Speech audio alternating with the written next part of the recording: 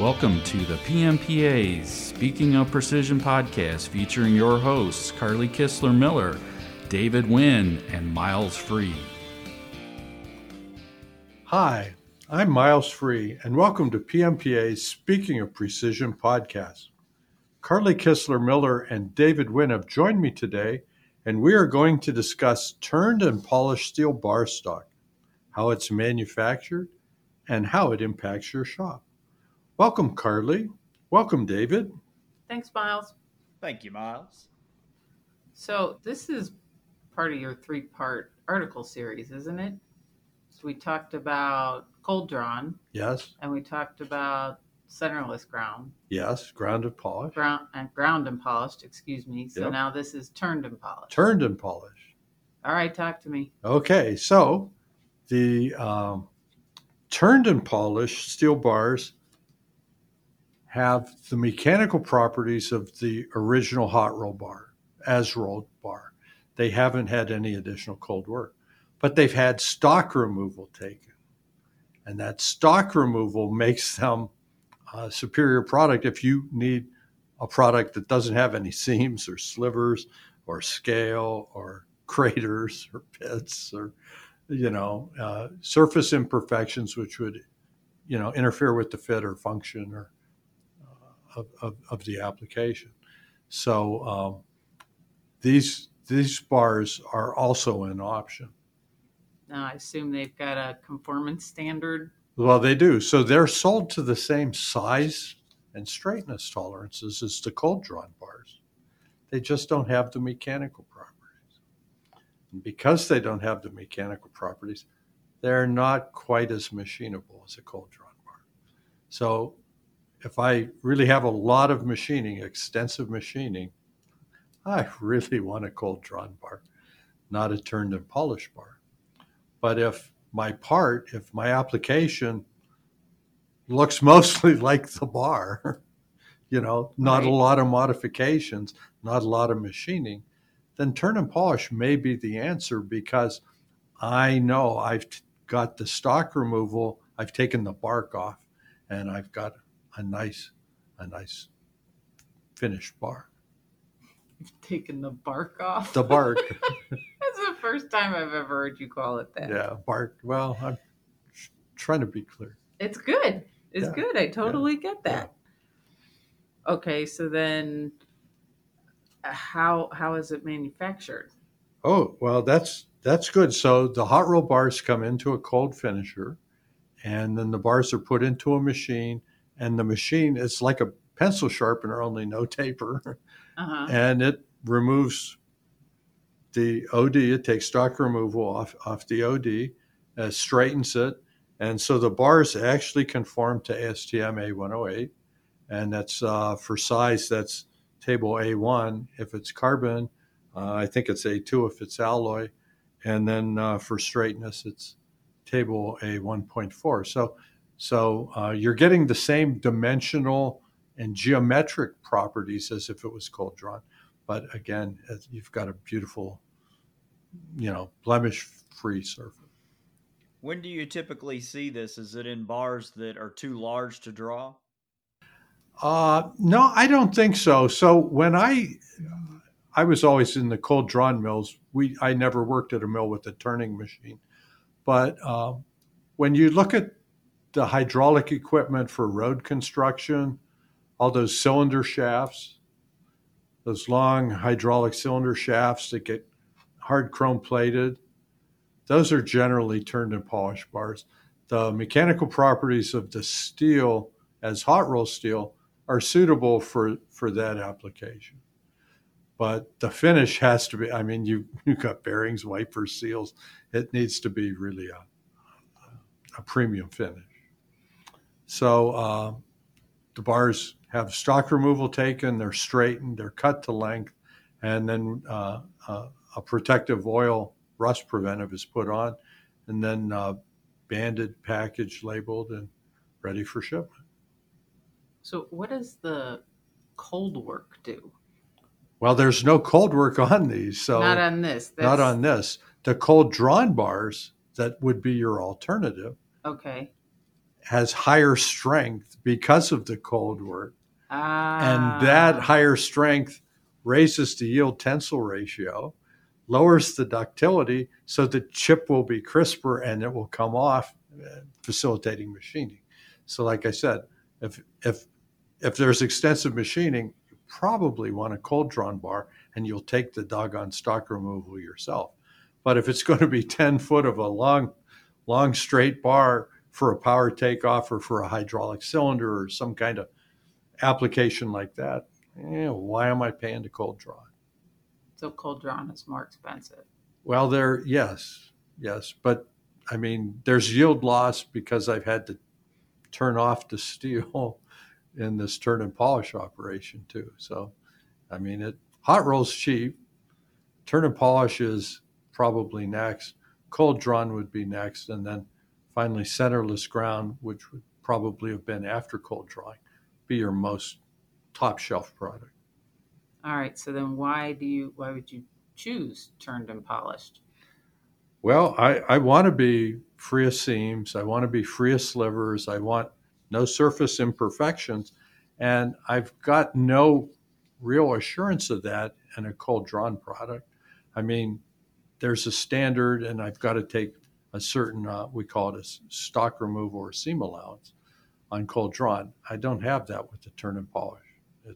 We already took the stock removal.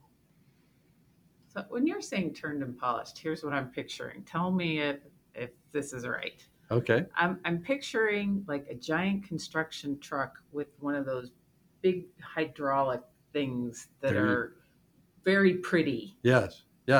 That's been hard chrome. Okay. And so think more on the bulldozer. Okay. Those little ones that adjust the blade. Yeah.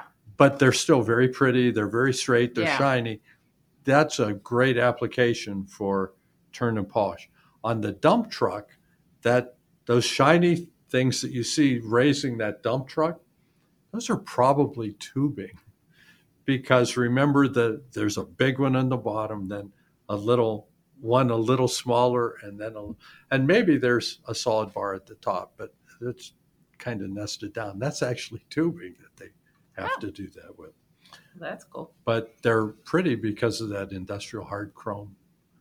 It gives it a very high hardness on the surface so that it won't get dented and then leak. And it also holds that very fine tolerance so it will work smoothly in seals and bearings. Would you use this for applications that you want that increased ductility as well versus a cold drawn product? Sure. If I want, I think a little more toughness, Mm-hmm.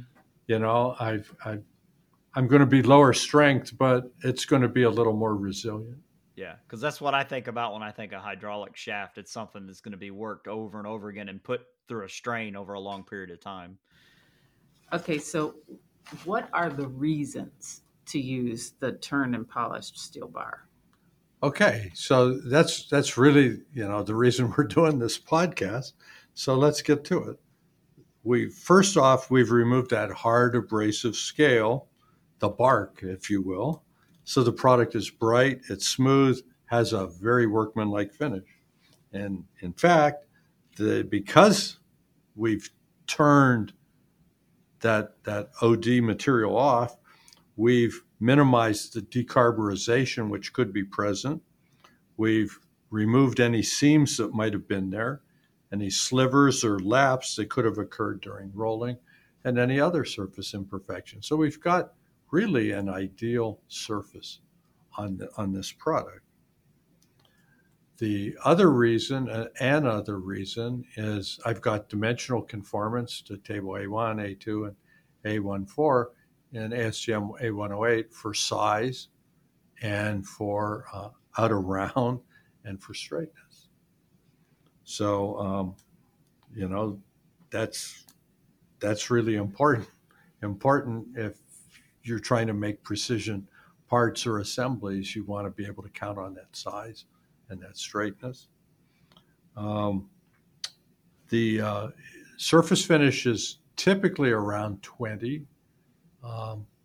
If you need better than that, grinding is usually recommended, but that surface finish doesn't need any more processing to get to a point where it's useful for most applications.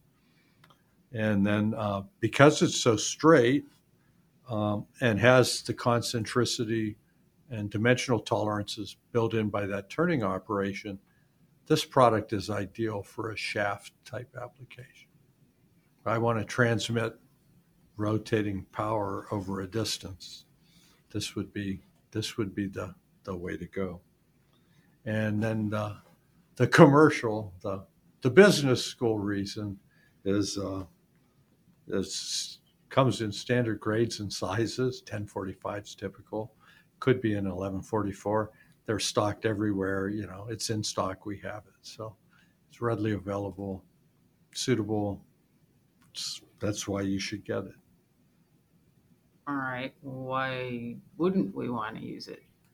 Well, if I need mechanical properties and I need mechanical properties superior to a hot roll bar, then I'm probably going to ask for a cold drawn bar. I want higher yield strength. I want a higher yield to tensile ratio. I want less percent elongation and lower reduction in area. There's a lot of machining to be done. The cold drawn bar is going to machine better. Chip will break better. It won't nest and snarl and reach out, throw the doors or the skirts aside and grab you and pull you in. So those are the reasons to do that. The final payload for this podcast, Carly, is this. When people are careless with their nomenclature, they can get a turned and polished bar instead of a cold drawn bar because they're both cold finished bars. Oh, say that again. A turned and polished bar and a cold drawn bar are both cold finished bars. Oh, yeah, that could get you in a lot of trouble. That can get you in a lot of trouble. What if you're expecting higher mechanical properties? What if you're expecting superior machinability? What if you're expecting more ductility and less crispness, right? So if you see cold finish, and if you see cold finish on a purchase order, run.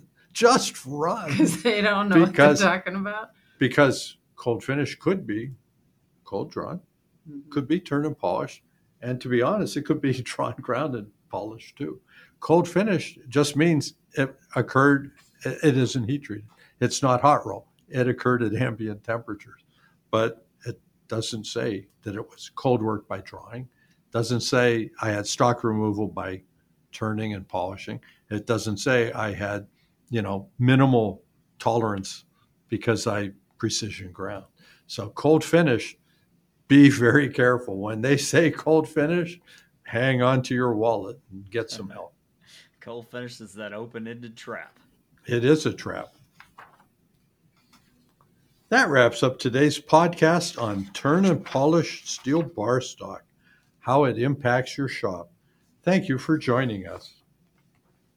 Please rate, review, and subscribe to our podcast. You don't want to miss one.